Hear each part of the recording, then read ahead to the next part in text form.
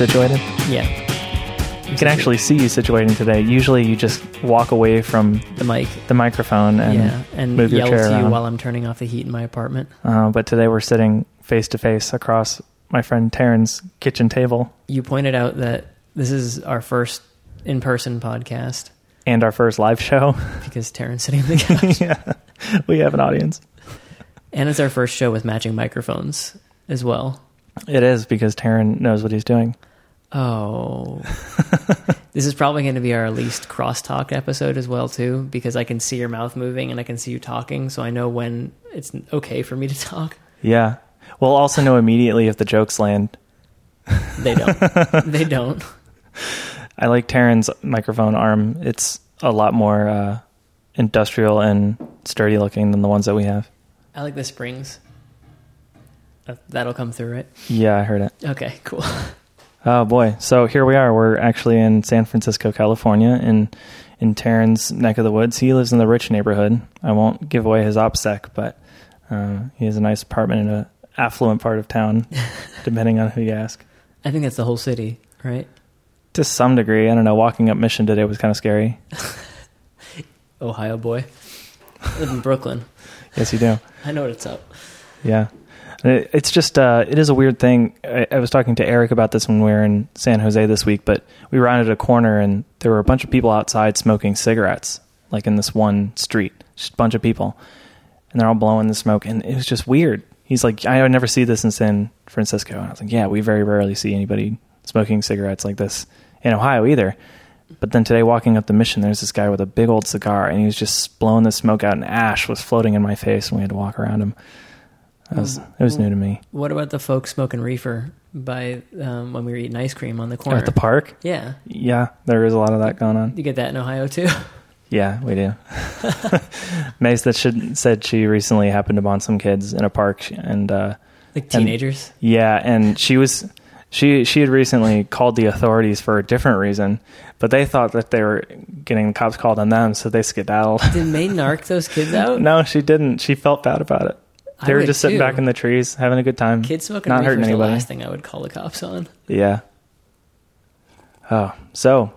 Did you realize that we've done, like, probably since we've been hanging out this week, the 2 times that we've hung out, we've probably done, like, 2 podcasms worth of conversation, just talking about things. Yeah, unrecorded, complete waste. I should have used my lavaliers that I got from Rode. Oh, yeah. Our prize for not winning the contest. Right. Surprise. I think it was our prize for being one of the first 500 to enter, which is really interesting, because if that's actually the case, they sent away a pretty decent amount of money, because the set that I got was not only 2 lavaliers, which I think goes for like $80, but also the little converter that goes into the phone so you can record them to your iPhone. So all told, I think that was probably like a $120 set, and if they gave away 500 of those, it's a good chunk of change. The manufacturing cost in that thing has to be nothing, though. Yeah, I'm sure it is. And I'm sure they probably have something new, so they're just sending out old stock. Yeah. And it definitely made you a customer for life, right? Yeah, I'm okay with Rode. It's Tascam that I have qualms with this week. What happened? Well, I bought a bunch of gear for Breaker's podcasting setup, and everything came in a gigantic box, and they hauled that box from San Francisco up to San Jose to our Airbnb. And it was probably like the 3rd night when I actually got the chance to dig into the box and start playing. So I immediately went for the new 4-track recorder that I got from Tascam. And I popped in the batteries and I turned it on, but it didn't turn on. It was completely dead and I couldn't do anything to get it to turn on. So we have to send that thing back, and I think I'm going to exchange it for a Zoom, something a little more reliable. Yeah, that's weird. Yeah, I'm not happy about it. I mean, we're using a Tascam right now. I'm looking at it. We had a couple of issues with it, but it was a firmware problem that we sorted. I brought my little Tascam. Not here today, but on the trip in general. I figured if I'm going to be doing any like man in the street stuff, then I should probably have it with something portable with me to use. You going to carry that with you all the time? No, but I'm doing, I think, Jesse from Good One, a podcast about jokes. Mm-hmm. He's going to be here next weekend, I think. Well, not next weekend, the 3rd weekend in June. Here as in San Francisco? Here's in San Francisco for something called Clusterfest. Okay. I think it's a comedy festival in San Francisco. Yeah. So he's going to be here for that. And he's like, oh, shoot. Like, because he said, I told him I was leaving for 5 months because I left New York City for 5 months. And I said, like, oh, I'm going to be coming to San Francisco. So, but I'll still do the podcast remotely. And he's like, cool. And I was like, and also, if you're ever in the Bay Area recording a comedy podcast, I just tossed that out there because I figured there's no chance in hell he would ever be recording a comedy podcast. Do you know how many comedy festivals there are? There's like Sketchfest here as well. It's a pretty big one. All right. Well, I don't know if it's something Jesse would fly out for, but I mean, like he goes one-on-one with comedians. And so I just figured he wouldn't come to San Francisco for a comedian.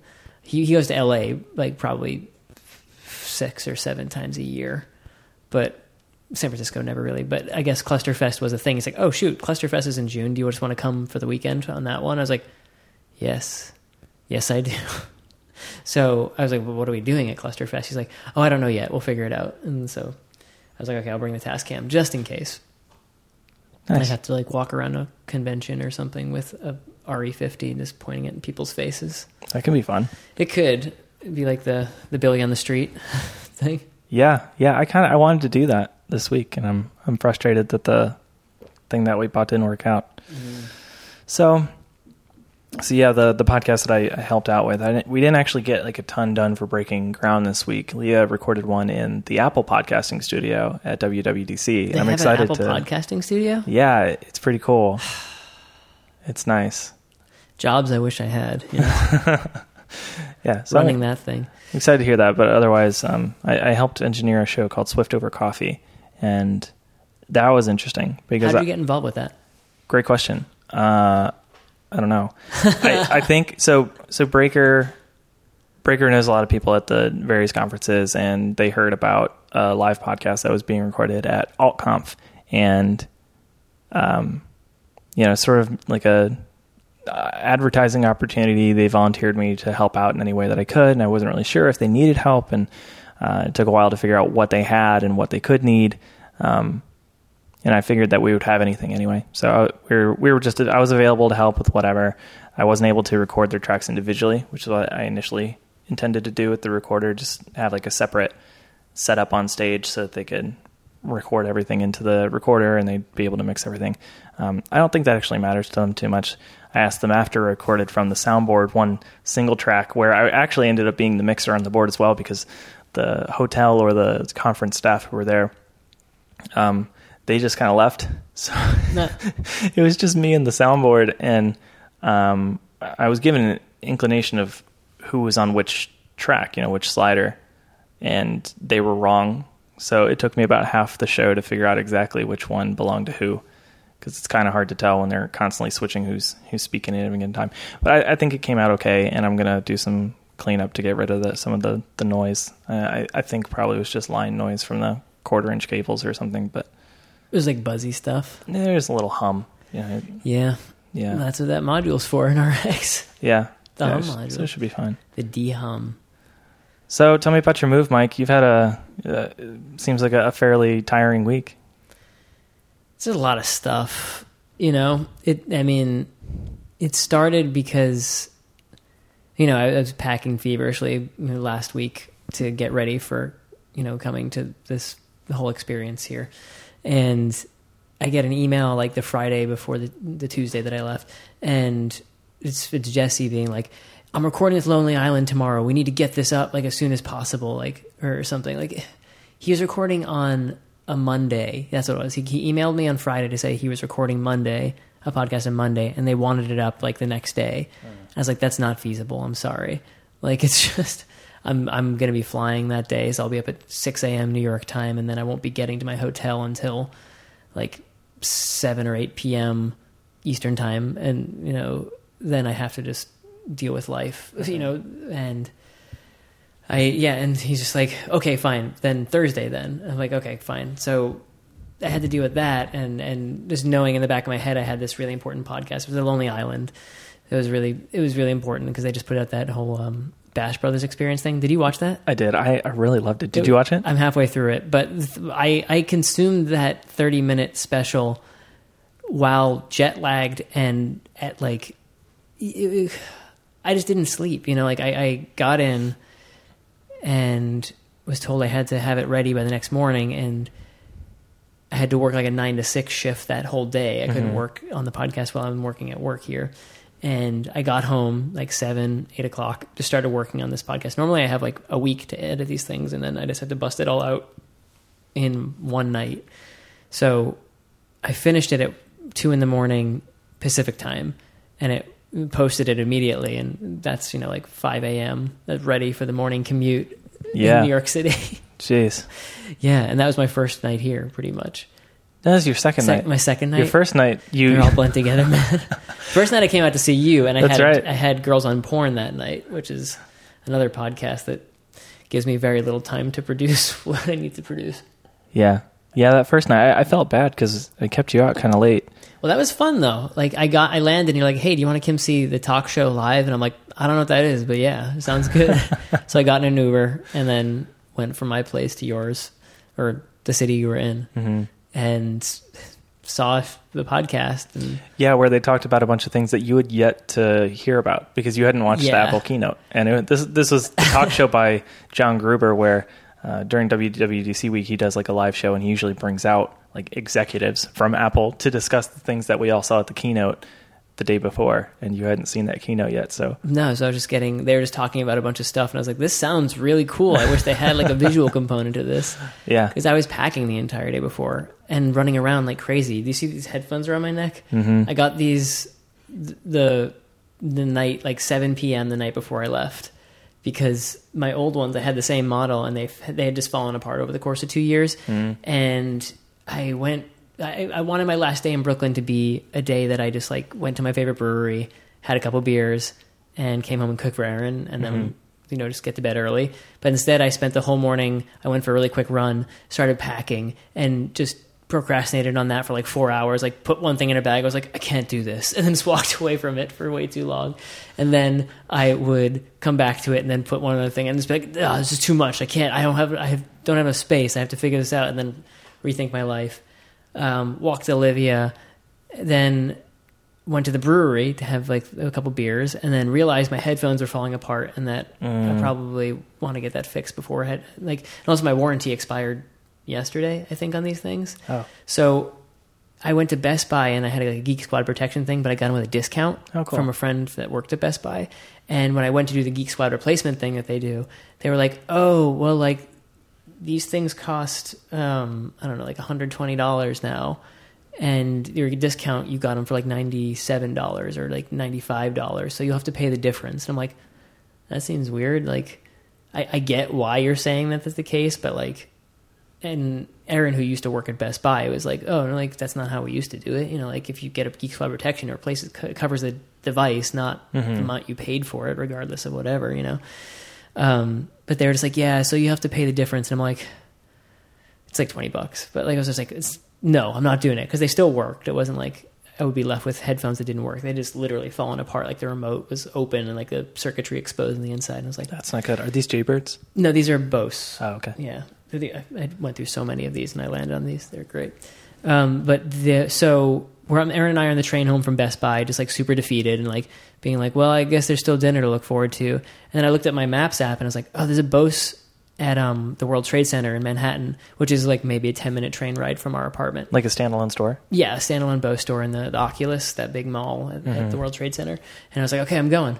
We're just going to go for it. It closes at 8. It's 7 o'clock right now. So we got there. We walked in. I was like, hey, my headphones have been falling apart. And like, customer service person was like, this is a really small store, like the size, like half the size of this kitchen, like really tiny hole in the wall shop.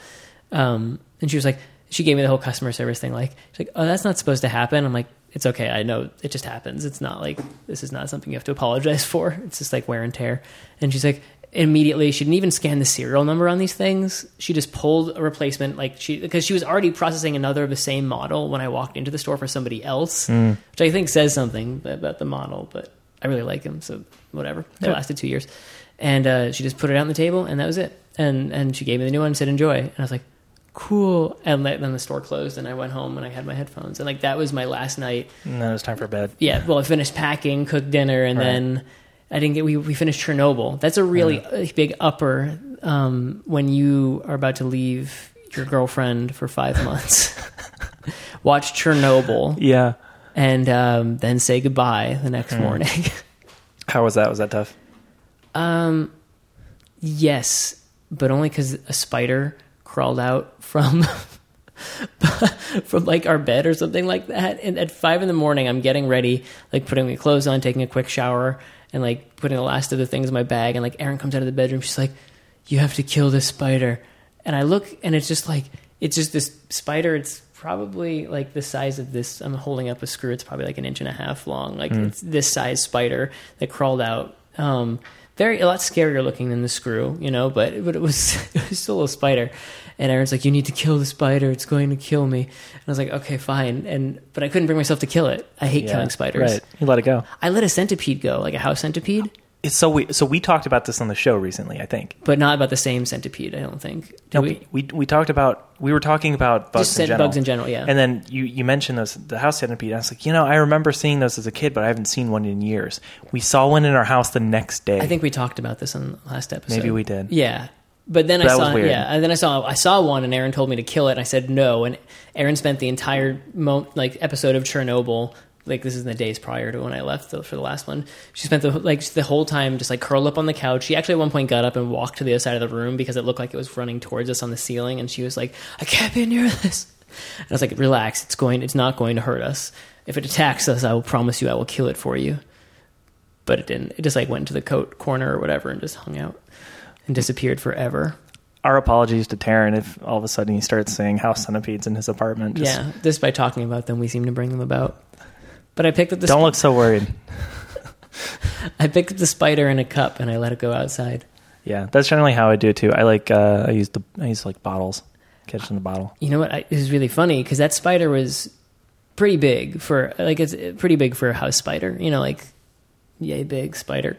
And I actually, you can't really see it in my hand anymore, but I had 2 little scabs on my finger, like on my knuckle on my right hand. Mm-hmm.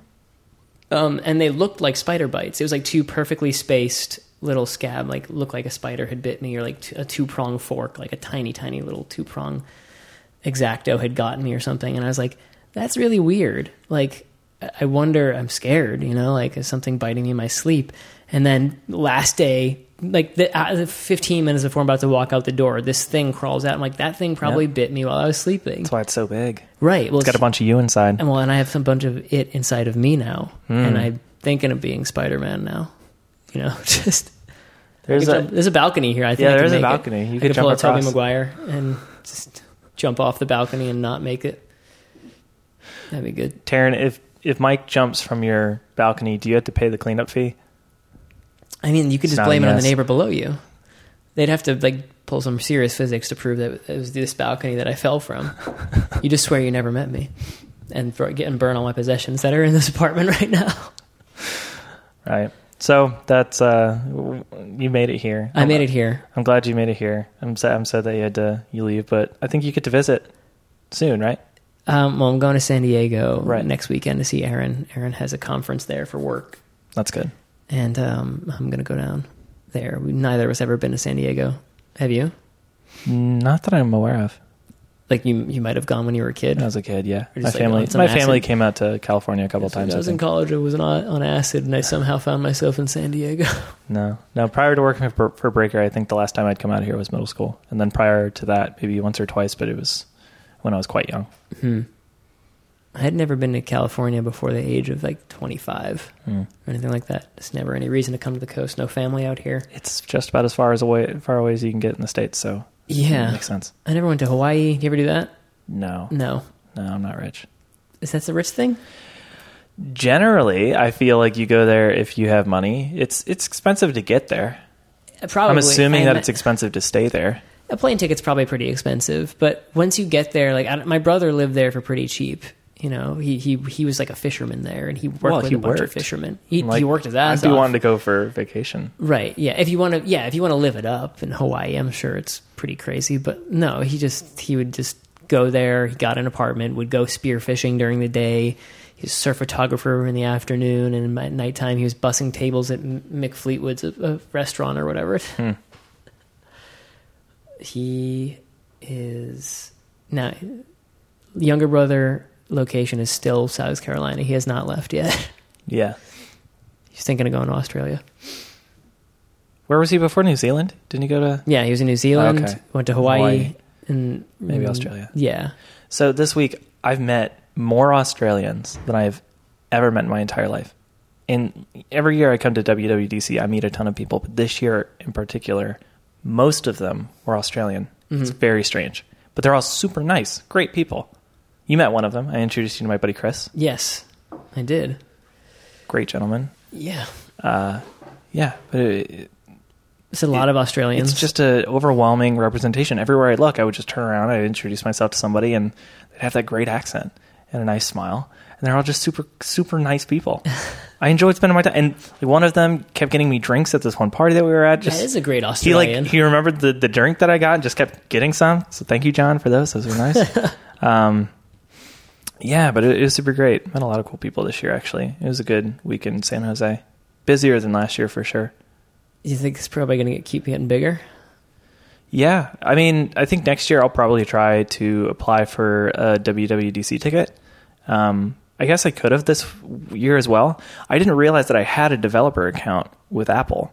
I used to pay for my own when I had a sticker app on the App Store, but I let it lapse because I wasn't working on it, and we decided to pull that down. And it's like $99 a year. It's just like, why pay for it? If you're not making money off of it. Right. And yeah. then, I wasn't like trying to get a ticket to Dub, so I let it lapse. But actually today, sitting here on Terrence's couch, I noticed I went to the developer website to I was just actually going to sign up for an account so I could download the Xcode beta, and it just logged me in and let me download it. And I guess it's because Breaker added me to their team account. So good. Yeah, I could have applied this year and got a ticket. I don't know if I would have used it. Usually the way it works with Breaker is, we all try to apply. If one of us gets a ticket, then we'll transfer it to whoever can use it the best. And this year Leah got it, so only one person got to see Weezer at the end of the week. Oh, man. That's fine. We got to hear it just fine. Half the set sounded like covers from the new EP. And so, yeah, that's really weird. Yeah. They have to pay royalties whenever they play those covers live. I'm sure they're doing fine. They Right. make up for it every time they play Sweater Song. Right. Well, I mean, if you sell in an arena, your royalties are the least of your concerns. Yeah. Yeah. That's funny. They put out a whole album full of covers right before they put out the Black Album. Yeah. It was fine. They're all good covers. Some of them, they're definitely ones that Weezer covers well, but all of them are just, they just sound like the original song covered by Weezer. Yeah, they're not doing a whole lot with it. No. It was not an innovative. It was no Rage Against the Machine. No. That was a great cover album. Yeah. Were you into Rage? A little bit when I was younger, yeah. I think I got more into System. Oh, yeah. But, I dug out Toxicity recently. Yeah? That album, yeah. It still holds up. I love it. Yeah, it's very, very weird how still relevant like all their lyrics are, and like that. Even though it's like fell into like the new metal thing, it wasn't. Like it was something else. Like it was like it's very different. Yeah, like if that came out today, it would still be fine. Like it would be like, oh, this is rock music for the year 2019 or whatever. Yeah. Like it just I'm trying to think of anything about it that's outdated. Like we still have bands that scream in that way, and we still have bands with like that kind of detuned aspect. I think the production would be different if it came out today, probably. Yeah, that's kind of what tossed them into the new metal pool. I think is the fact that like it got more polished as it went on, and like sort of like a Breaking Benjamin. I know you're a big Breaking Benjamin fan. Oh yeah, brother. Yeah, like it's sort of in the same way that like a lot of those metal bands became more and more like reverb drenched choruses or whatever, lush orchestrations. That kind of defined like the butt rock new metal mix. Yeah, but System was a special thing. Yeah. Aerials, I believe, was my class song. What? In middle school. What? Like the song you sang at like 8th grade graduation, or like? Yeah, more or less. Like it was our class song. We voted. I think the final two came down to that and maybe a Nickelback song, which says a lot about the time. Or something like. Yeah, basically. Everyone just chose Vitamin C graduation. The fact that Aerials made it was a big deal because at the end of the year they played it at the dance. They're like, "Here's your class song," and then they play Aerials.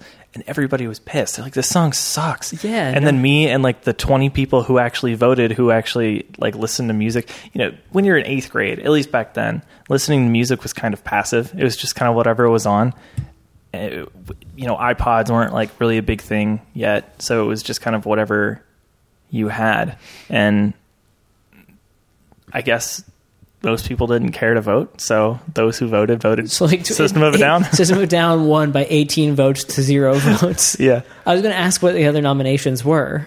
I can't remember. I might have this written down somewhere, but I'm pretty sure there's a Nickelback song. Oh God, I think it was probably Photographs. Yeah.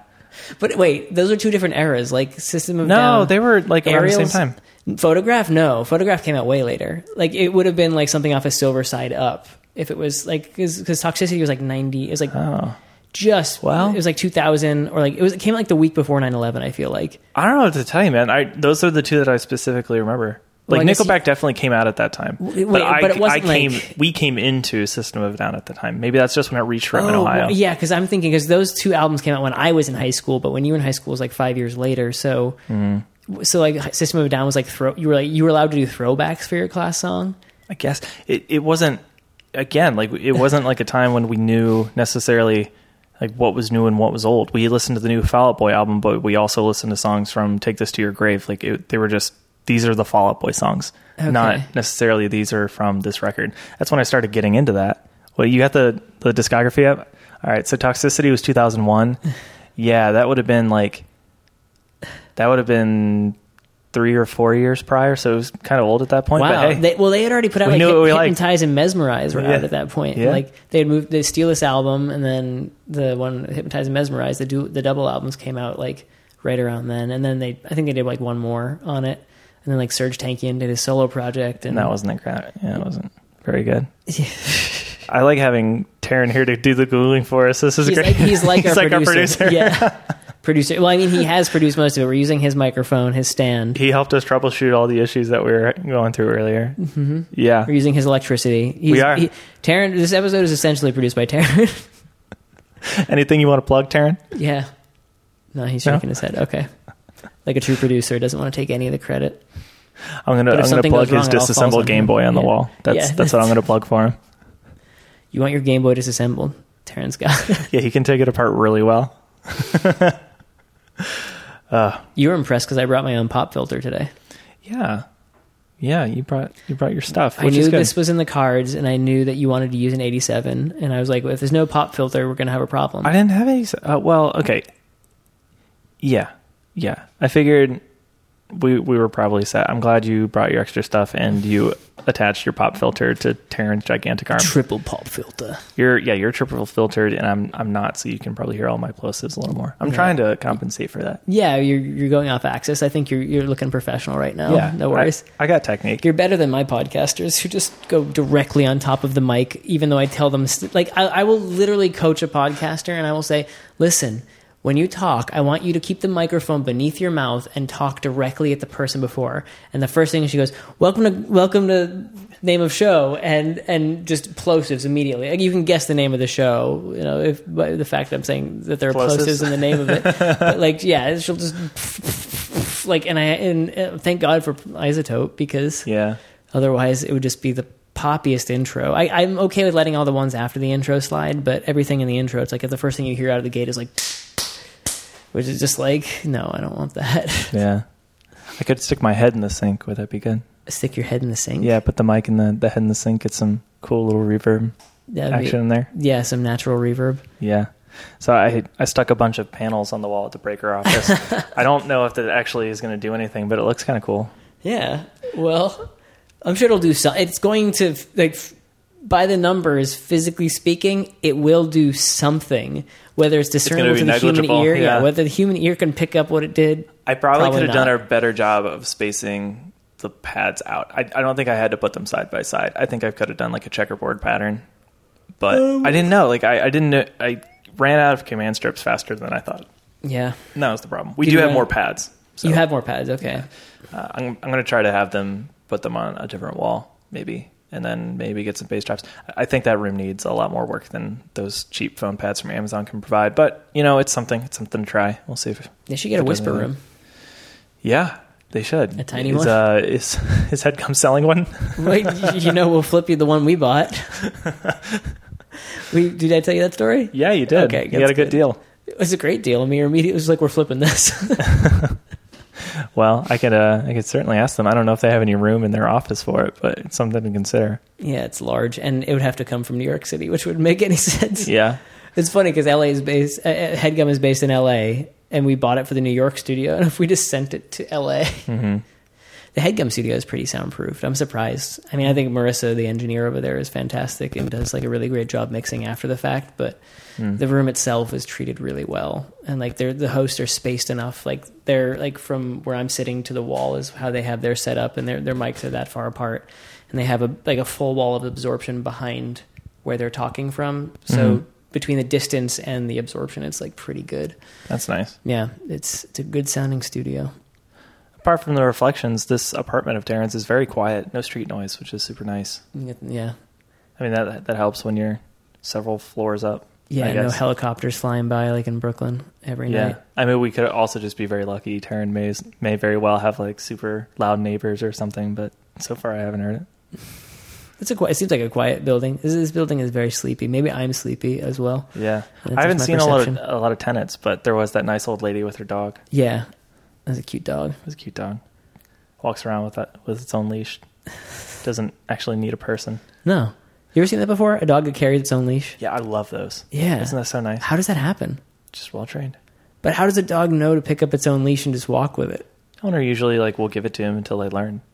That's crazy. I want to do that. There's a lot of leashless dogs in the city. It's a great city for dogs. This city? Yeah. Oh. I mean, I saw like 15 Chihuahuas on the way here walking from the Mission. Like, yeah. It was crazy. Like I thought I saw the same Chihuahua. I thought we were walking in front of it. Then just like another one would walk out, and it would be like, "Oh no, this is a different one. This is not the one that I saw 5 blocks back that I thought I was walking beside." Their parks are just full of dogs. So many dog owners in this town. It's really nice. It's an appealing town. I like it here. You think you could move here? I don't know. It's a hard decision, but I think if you had the job, you would move here. Potentially. It's such a big thing, though. I mean, we were discussing this earlier, but I have a lot of shit. I mean, like, you could find something in Oakland, though. Yeah. I mean, I think, though, if we were to come here, like, being in the city would be the reason. But, I mean, Oakland's, like, right across the bay. You just take the BART, and you're here. Oh, I hate public transit. You know that. I know, but because you live in a place where it's not efficient. And BART is, like, not the most efficient transit system, I want to get a scooter. If I were to move here, I'd just get a scooter. I don't think you can scoot across the Bay Bridge. No, I wouldn't scoot across. You could moped across, probably. That's too much. I want something I can plug into a wall. I don't want gas. I don't want something. I don't want anything combustible that just sits under me. I'm okay sitting inside of something combustible. What do you think is going to happen to those scooters that are just showing up in everywhere? Like, well, some end up in water. Some end up in the bay. Did you see the photo of that car? I think it was in San Jose. There was this car. It looks like somebody bashed it with a bunch of scooters, like just rode into just it.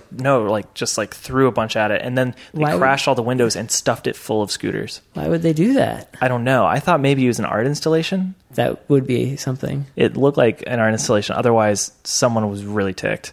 Yeah, or it was like a message from the police. You know, did they ever do that in your high school? Where they just take a car and total it and be like, "This is your," and they take 2 students from your class and be like, "This is like Vicky and Sam. They were like high and they were smoking weed and drinking booze. They were having a really good time. And then they got into an accident. This is their car. And now your classmates are dead." And like, they just traumatized. I think they probably had to stop doing that in the United States because they still do some of that. Do they use real students though? Well, no, I don't think they use. Okay, well, I don't know, because in my school, I think they dropped off like the wrecked car in the front lawn. Like they did that, but we actually, like, our school had some students, like a group of students that died in a car crash together. So every school did. So they had like real life examples. It's not a bad idea to teach kids about that, but I think using your own classmates, it's probably, while very effective, and it just left so many kids in tears when they just bring you out and they're just like, I think I probably saw it on TV or something, like a reality show. Well, there was a book too, wasn't there? There was some book that I had to read in middle school that was all about it. About drunk driving? Yeah, just like, you know, like driving poorly in car crashes and things. Mm-hmm. I can't remember what it was called. Probably just driving poorly and having car crashes. That was the title by Mercer Mayer. Hey, how about that 20,000 Hertz episode Remember that Twitter thing that went up and they were like, help us name our episode about Sonic illusions and tricks. And I tweeted at them like, Sonic illusions and tricks. Sure enough, 2 weeks later, episode comes out just called Sonic Illusions. And like everybody was adding them being like crazy ear tricks or like crazy ear things or like name it what it is. Yeah. Like it's just, why would you make it confusing for a listener? Yeah. That bad podcast infuriates me sometimes just with their online presence, like when they retweet everything that somebody tweets about them. Like Jesse does that for Good One, which I guess because I don't retweet them, so I guess that's how I feel okay about that. I'll just give them a like or something once Jesse retweets it.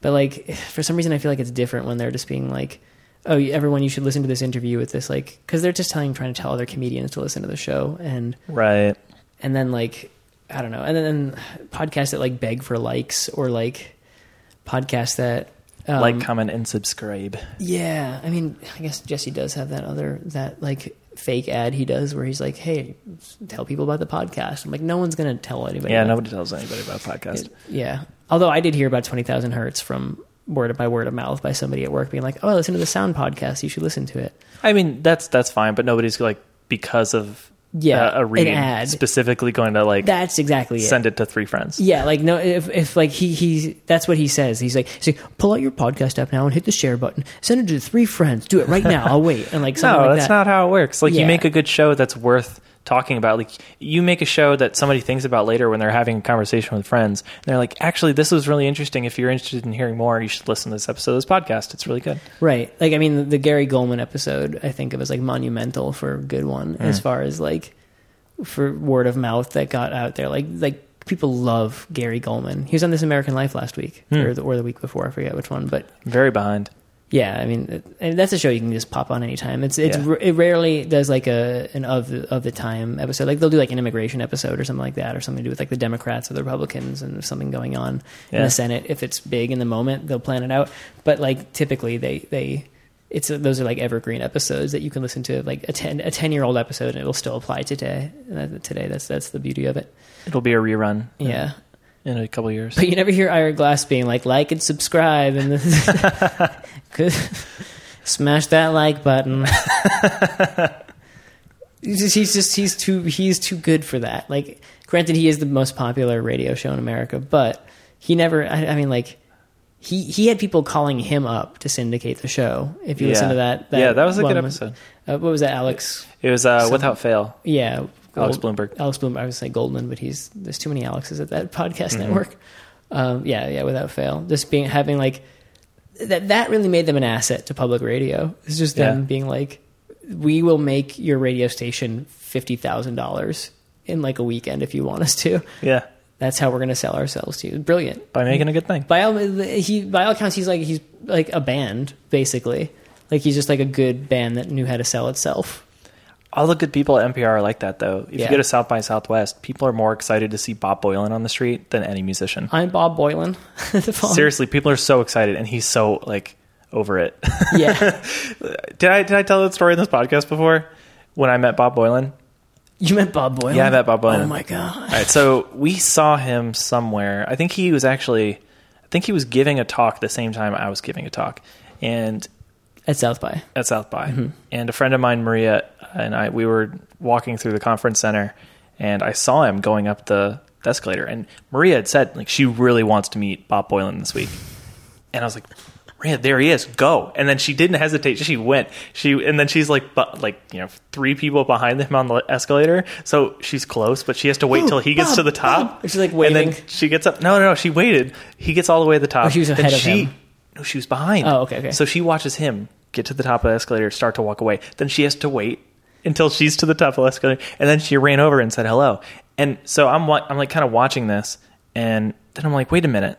I want to meet Bob Boilen too. And then I run and get on the escalator and follow them up, and I go join them, and I shake his hand, and basically, he was nice enough, but I think he had places to be, and so he's prepared for these situations. So he'll say hello and everything, say hi, but then he's like, "Do you like buttons?"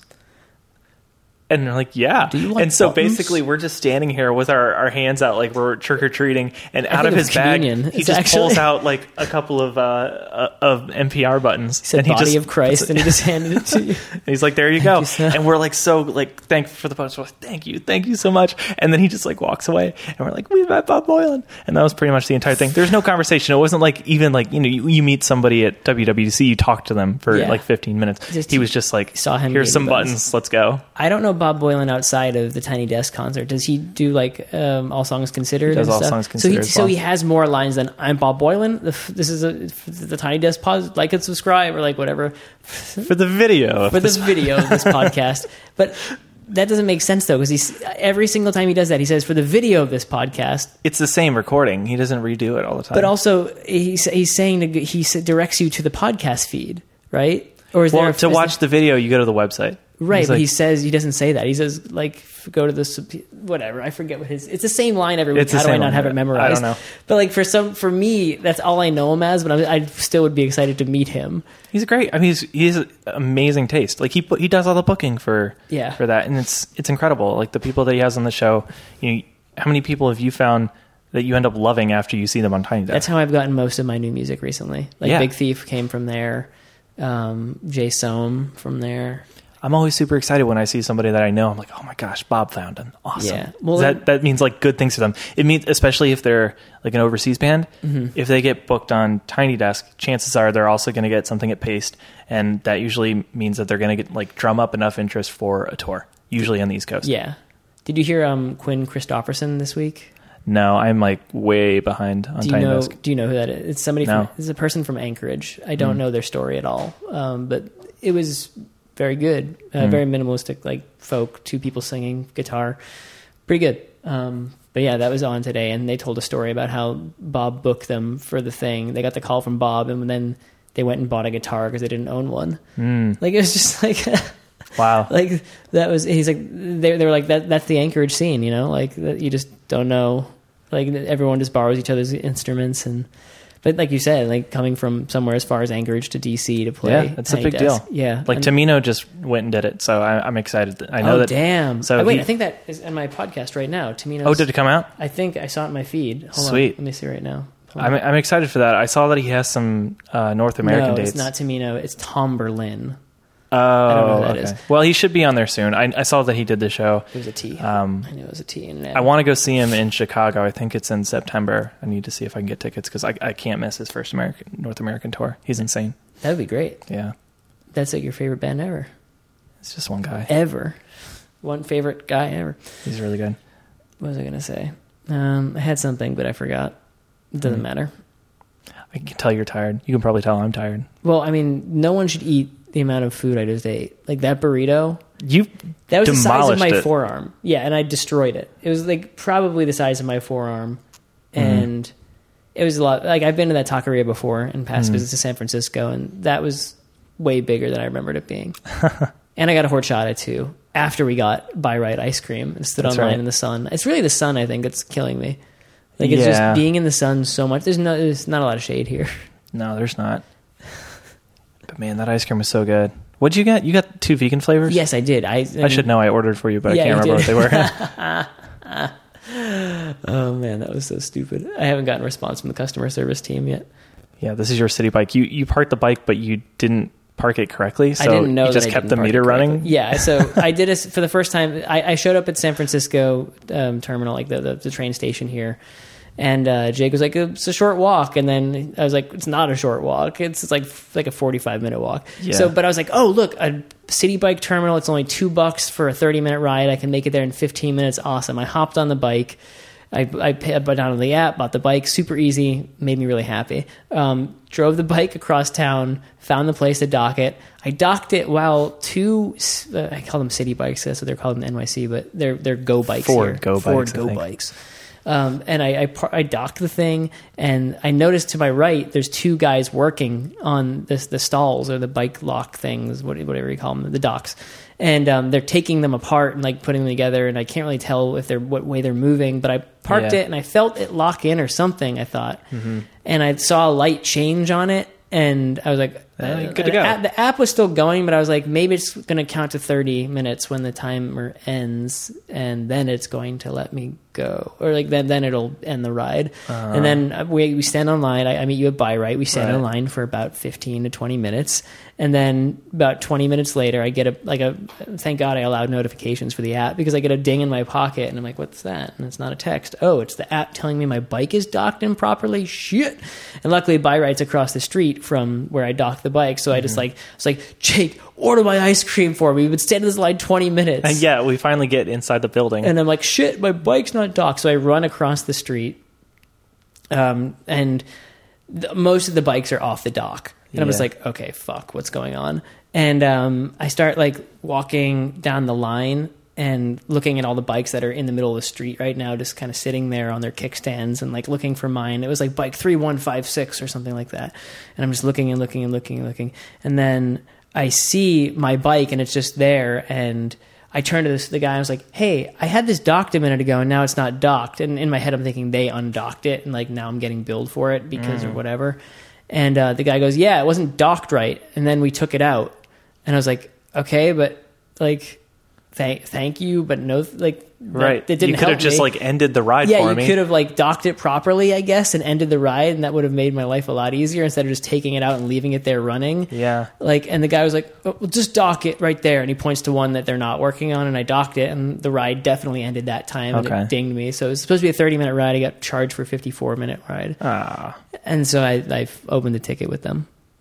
Well, something else happened too, right? So you put it in, you thought it was docked because there was a light change. There's a light change. However,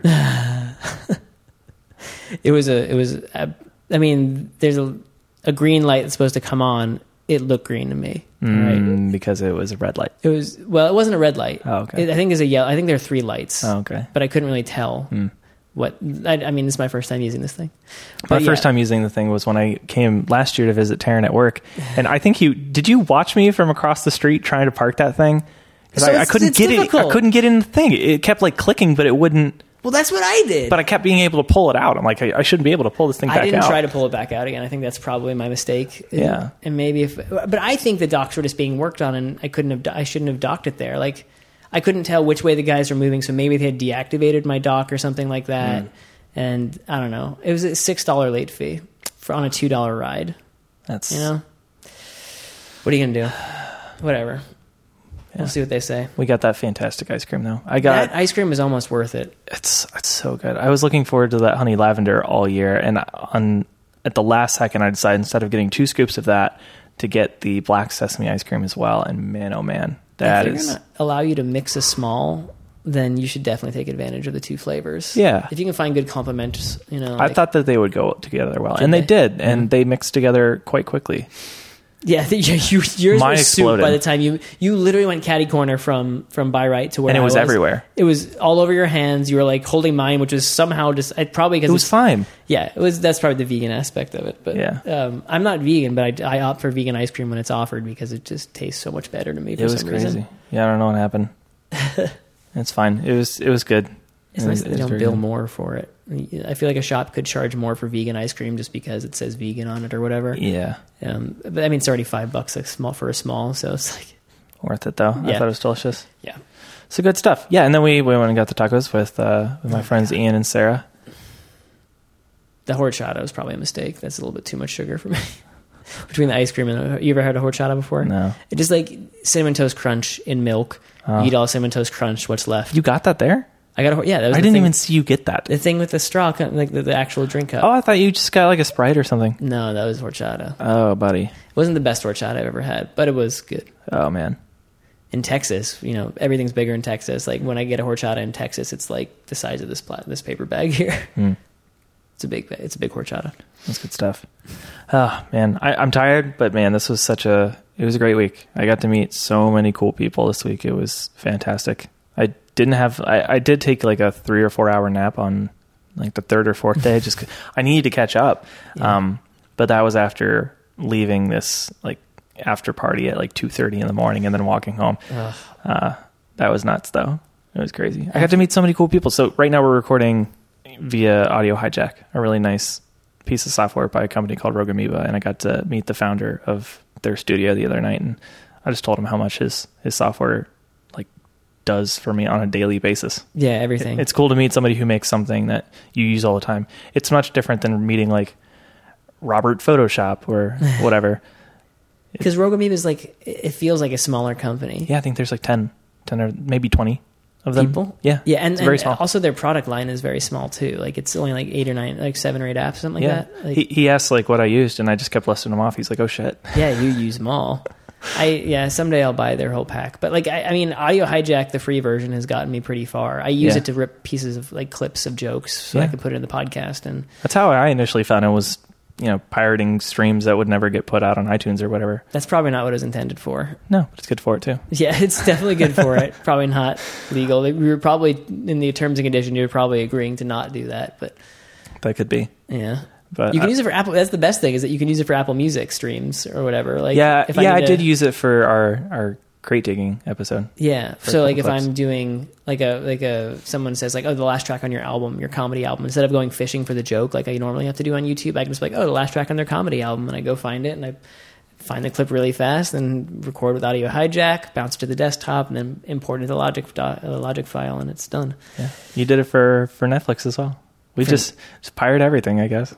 Well, for clips, it's fine. Contextually relevant, fair use. But yeah, well, that's what We Hate Movies does all the time. They're just like, whenever they have to reference, like there was one episode where they were doing about like what's like some 90s movie with nu metal in the soundtrack, and they started playing the soundtrack, and Eric's like, oh shit, we're gonna get dinged for like copyright infringement. So let's analyze this song really quickly and talk about. So let's. It just started. He did like a 30-second analysis of the song in order to avoid any. But I don't think that's not a thing. Well, I'm excited to get my little ammo figure. They don't use ammo anymore. Ammo was the Rogue Amoeba mascot. He was a Rogue Amoeba. You have a little creature thing, right? Or a little mascot. Yeah. Well, Paul got my home address, and he's going to send me a plushie of ammo, which is really cool. I didn't know they even existed. I don't think they even sold them. But he was there with his friend Amy Gruber, who's John Gruber's wife. You saw his show the other night. Uh-huh. And she mentioned how much her son growing up loved his ammo plushie. I'm like, wait a minute, those exist? And he's like, yeah, do you want one? I'm like, yeah, I do. I have a storage unit full of thousands of them, just decaying. Yeah. I thought it was going to be a big hit. It wasn't. And then you met John Gruber. And then I met John Gruber, and I got a drink with John Gruber, and then other things. But dreams do come true. It was really cool. It was so funny though, because Amy recognized me from a tweet from the other day. I went over to get introduced to Paul because I wanted to meet Paul really badly. Mm-hmm. And he was there talking to Amy. I didn't recognize her right away, but I turned over and I'm like, oh, you're Amy. She's like, yeah. I'm like, oh, I loved your show. Because they together had a podcast called Just the Tip. I'm like, I'm here with Just the Tip. That's so cool. And so we chit-chatted about that. And then she's like, wait, did I see you on Twitter the other day? Did I like one of your tweets on Twitter? I'm like, yeah, you did actually. She's like, that was so funny. And then she called her husband over, and then she told him the story, and she's like, you need to follow him.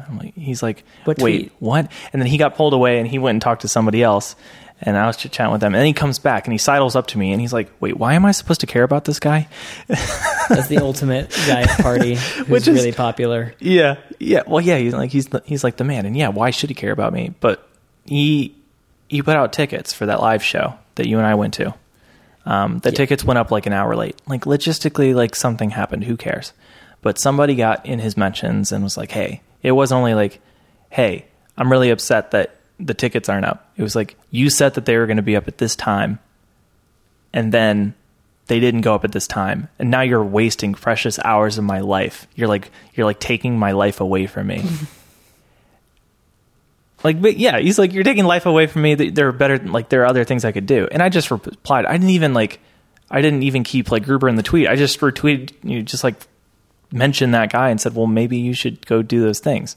And so Amy obviously was looking through the replies as well, and she saw my tweet and she liked that tweet. And then a couple days ago, or days after, she remembered that, and we became really friends over it. The key to like getting in with anybody is to like know their like person, like their side, not their side person, but like their like the person who normally wouldn't get recognized. Like if you recognize a roadie at a show, like, and you're friends with a roadie, like that's the ticket to like Not. I don't mean that like you're getting using somebody to like co-sign for you when you get introduced to the main person, right? Is that but what you're it's saying? not because you're being an opportunist or because you genuinely appreciate that person. Like Harrison. Yeah. Do you know Harrison Hudson? No. Or something like Harry. I forget. He was friends with, like Manchester Orchestra, and he was their like guitar person or like road person for a while, and he has his own music career too.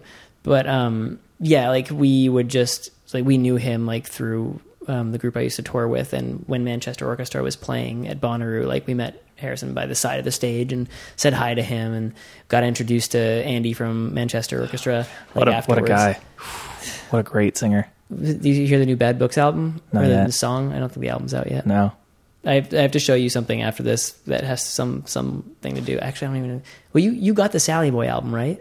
Yeah, the Sally album. Did it show up in the mail? Yeah, I had it. Why? Because if you know how you take the CD out and you have that big grid of black and white stuff? I haven't opened it yet, if I'm honest. Oh, is that for collecting reasons? So that like... No, I have it's in my stack of CDs to rip. Okay, well then I can't really tell you what it is yet. Then okay. we'll wait till you're back at your place and you do open it. Okay. But anyway, meeting people. Yeah, no, I think that's true, but that was like a nice surprise, was meeting Amy Gruber. Like I like her. Right. That's anyway, like that. She's that being content with that being a treat will usually be the door to having something equally cool happen. Right. Like at no point during this week did I think I would even meet John Gruber. Like last year, he didn't come to the Laters party. Mm-hmm. This year he showed up, and that was really, it was cool. But you know, meeting Paul Kafasis was like my big move that night. I was like, I saw somebody, actually Sarah, who we had lunch with today. Mm-hmm. She was just talking with somebody else that she knew, and Paul was in that group, and they had just met. And then she comes over, and I was like, oh my gosh, is that Paul Kafasis? She's like, yeah, I think so. I was just talking to him. I'm like, would you mind introducing me? She's like, oh, I just met him, but sure. So she comes over and she introduces me to him, and then we talked for a good majority of the night, which is really cool. It's nice to meet people like that. And it just keeps going over my head. I just keep thinking about, what it means for these Apple tech people that week, like this specific week in San Jose, because they're just normal folks every other day of the year. And then they come to WWDC and suddenly they're celebrities for a week with a bunch of dorks. It's like almost like, I guess not. I was thinking comparing it to YouTube and like the people on YouTube, like the vloggers who like go to VidCon.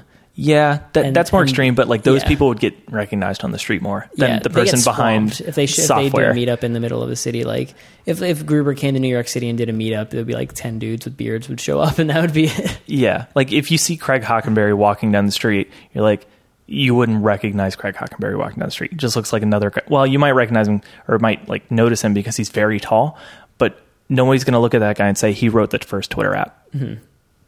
But when you're in San Jose during WWDC, people are like super excited to meet that guy. And they're like, man, I just read your feature on the App Store. That was really cool.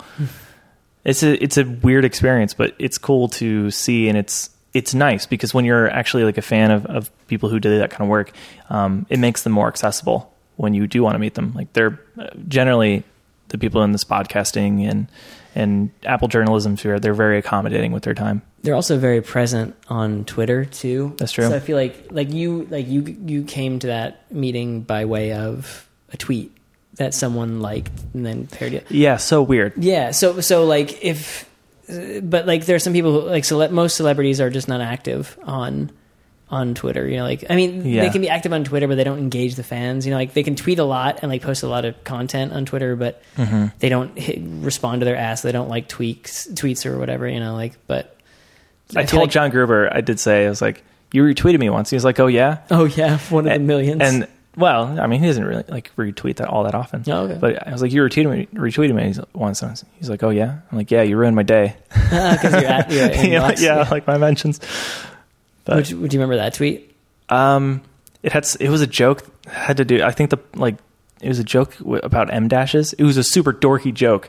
I don't even know. He was tweeting something about some update in iOS or some language somewhere where they were using the wrong form of M dash, and I tweeted some quirky response, and it was obviously enough to get a retweet, which is nice. Not my most popular tweet, but it was a cool moment nonetheless. Your most popular one now is that one that you just put up recently. Yeah, the Jai Paul one. Yeah. So crazy. So Jai Paul, he's been gone for basically 7 years. Mm-hmm.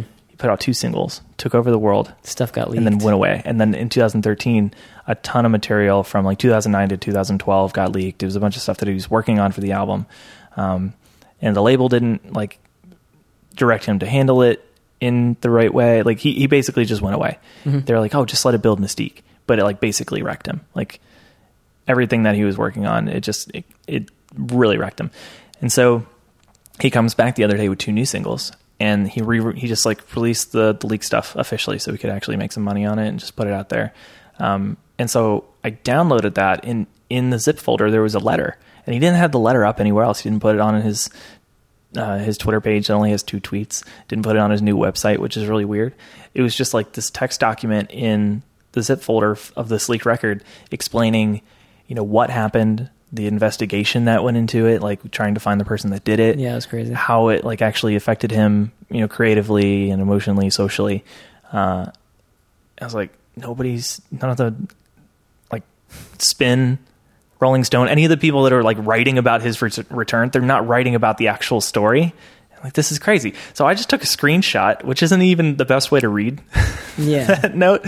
I just took a screenshot of it and put it out there, and it went crazy viral. I mean, I haven't looked at it, but I think it probably has like over 200,000 impressions, which for my feed is a lot. Yeah. Did you get any replies from it? Yeah. I mean, a lot of people, the coolest part about it is that people are so interested in this guy who hasn't been around in 7 years. The fact that he still has people who've been like eagerly waiting his return for that long is crazy.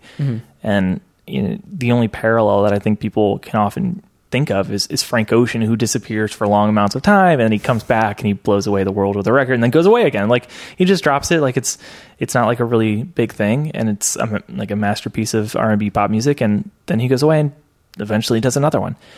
But with Jai Paul, the drought was so much longer. It was like a combination of all of Frank Ocean's droughts combined. And he still only came back with 2 new songs that were written in 2013. He just finished 2 songs that weren't leaked and put them out. So it's wild. They're really good songs. I'm super excited that he's back. That probably means more stuff is coming then. Yeah, I'm hoping so. I haven't heard anything about it, but I'm interested.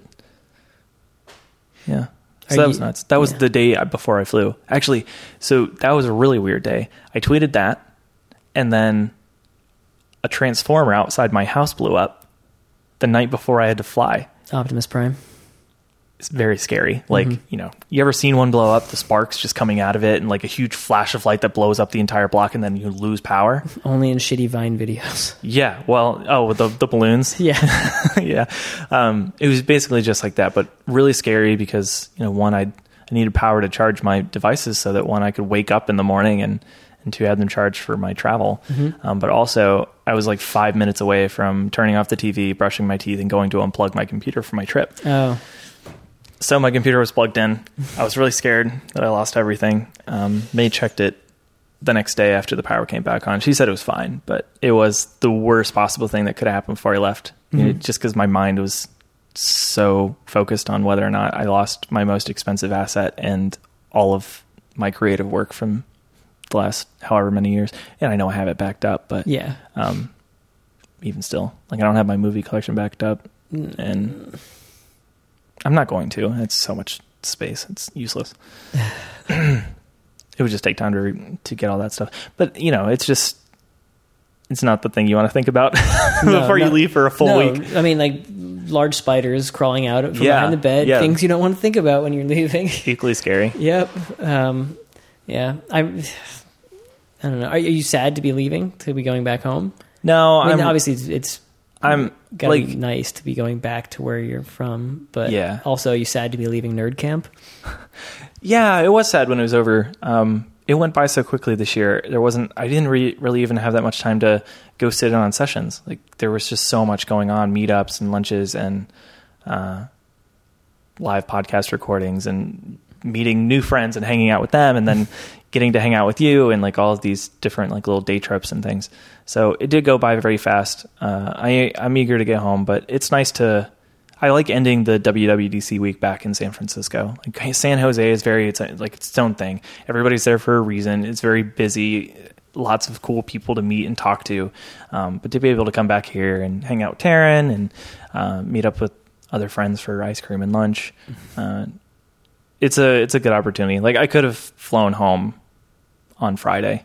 Yeah. And I could have like spent the weekend at home, and like that would have been nice as well. Like I do miss May, and I miss my dog, and I miss being back home. But while I'm out here, it's not like I get to come to San Francisco very often. So I figure I make the most of it and hang out with you and see everybody. And so it's bittersweet, but yeah, because I'm eager to get back to my bed. It is like the end of summer camp. Like, did you ever do sleepaway camp as a kid? Yeah, every year. Yeah, so it's like I don't know. I mean, maybe some people hated. My friends back home hated sleepaway camp. Like they would just not participate in anything and just were so happy to be leaving. But I really loved it. And when when you're leaving, it just you're going back home to your life, and so it's pretty nice. But also like you get a lot of fun that week, and it's not going to be that fun for a little while. Yeah, it's sad to go back home from like a work standpoint. I'm the only one that's working remotely now for Breaker, so it's just kind of like me out in Ohio and everybody else here at the office. And the team is bigger now than it has been since I've been with the team. So there's there's 5 people here now, and then there's me back home. So that's kind of sad. It's just going to be everybody in the office during the product planning and me on Skype, or Hangouts or whatever. But yeah, I am eager to get home and see my fam and sleep in my own bed. Yeah, that's the real key. As comfortable as this Japanese folding mattress is, it's way more comfortable than the one I've been sleeping on in San Jose. It's pretty cool. My bed is like fake soft that I'm sleeping on now at the hotel. It's like, you get on it, it's like, oh, it's nice and cushy, and then you sink into it and there's just like a sheetrock underneath you. It's just the worst kind of bed. And you're there for like what, 20 more days? Yeah. Well, what is it? Today's the 8th. Well, maybe they'll get it figured out sooner. Maybe it's like a maximum of 20 some days. Nah, this I mean, they'd be eating money. Not they care, but like, the relocation company, they book this hotel for this amount of time, and they're booking. I mean, it's like a Tuesday that I'm moving into the new place, or a Wednesday or something like that. So it's definitely not going to be an easy move. My roommate's not going to be there for it either. I think of it as like moving. In my head, I'm like, oh shit, we have to move everything. But it's like, oh, we just put stuff in suitcases and show up at the new place. Right. It's really not going to be that. Yeah, it's not that bad. They even probably like put you in an Uber or something. And I'll probably be able to charge it to them, Uber to them. I mean, the place is like a mile away from where I'm living now. It's a very swanky apartment complex. Yeah. Yeah. Looking forward to being there. That's good.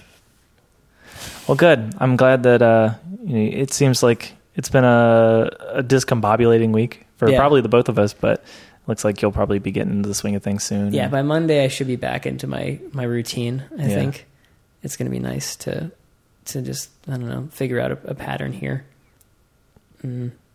This isn't too different from when we recorded remotely either. Not too much. No, it's nice. Funny. It's nice. I wonder how this is going to turn out. I mean, you'll have the refrigerator hum, and that's really it, and the crosstalk. It sounds good to me, but also like I can hear you now, and I can hear you through the thing, and our levels are like a little bit lower, but they're mixable. Yeah, they should be low. You don't want to make them high. Yeah. Well, this is good. We should do it again next week. Next week, like podcast or in person. Like in person. Yeah, fly out again. Yeah. Me and my roommate should be cool by then, so you can. Probably... No, I meant specifically in Taryn's kitchen. Okay, yeah. So this will be the spot. From now on, this will be the spot, and we'll be good to go. Yeah. All right. Deal. Producer Taryn. Any last thoughts, Taryn? Shakes his head no. All right. He's saying, wrap it up. Wrap it up. All right. Well, that's our first live show. That's our first live show.